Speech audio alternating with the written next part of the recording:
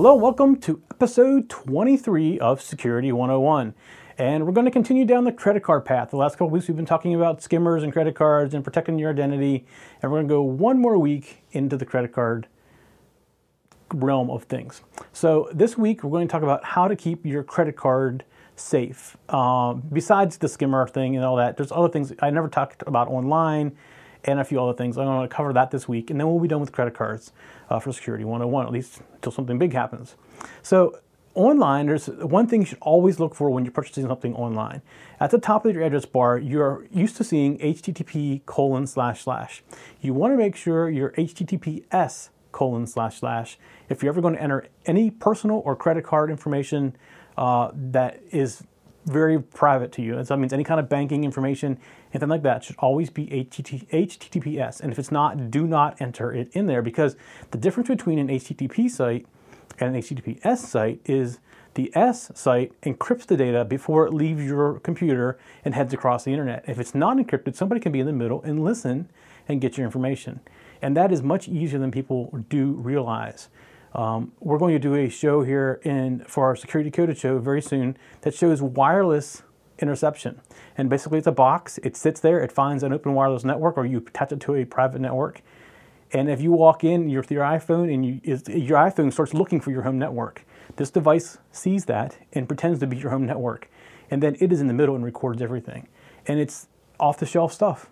It's very easy to do. So always important to make sure it's HTTPS, because if it's S, that box in the middle can't see what you're sending. So it's a very important thing to remember. The other thing is, and this comes up because I have a friend on Facebook who showed their little daughter holding a credit card. Now all you could see was the last four numbers of the credit card. So you would think that'd be safe, right? That's wrong. I'll give you an example why. Most credit cards have a particular look to them. So like if you saw my credit card, you would be able to tell what bank I was. Let's give you an example. Like Bank of America, most credit cards are red for Bank of America, red or silver, or different, certain looks to them you can see. Well, the thing is, banks have these preamble numbers. For example, most credit cards for Bank of America start with 4337. And if you have the last four numbers, you can, in a minute or two, calculate what the rest of the number is. And the reason that's like that is there's an algorithm that all credit cards use to validate that the credit card number is valid. And it's called the Lung algorithm, LUHN algorithm or formula. I've seen it with both ways. You can go and search it on Google. You'll find things on Wikipedia about it. You can find it all over the place.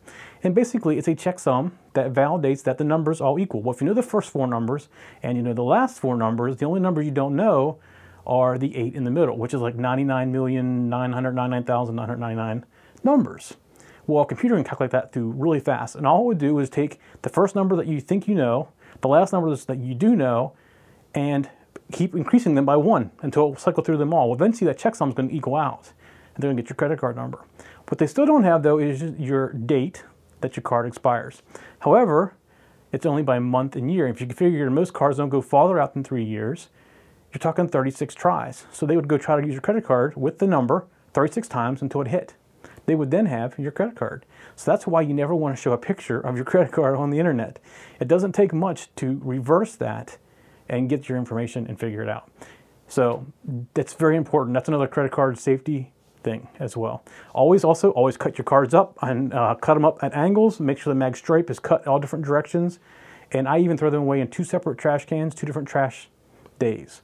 So it just helps keep it separated, because they can put that stuff back together. The most important thing is to make sure they can't read your name, the expiration date, or the mag stripe. Without that stuff, they have no access to your information. So very important as well. It's always best also if you can even cut up to the point where they can't tell who the issuer was or what bank you're with. Just the more you can do, the better off it is. So that's it for Security 101 this week, and I promise we're done with credit cards, or at least for now. We'll see you next week on Security 101. For show notes for this show, contacts, and more, go to the techzen.tv website, where you can get show notes for all of our shows. We love to hear from our viewers and listeners. We have an email, a Twitter, and a phone number where you can contact us for each show. For details, visit the techzen.tv website and get the show details. You can also make a video and upload it somewhere like YouTube or Vimeo, and then just send us a link. You never know, you may see your video in a future show. You can get all of our shows delivered automatically to your favorite device by going to your favorite podcast website like iTunes and subscribing. Each of our shows also has a YouTube channel you can subscribe to get regular updates. Our shows are also available on most internet radio networks like Stitcher and TuneIn Radio. You can also watch and listen to our shows on Xbox, TiVo, and Roku. You can even find us on your Zune.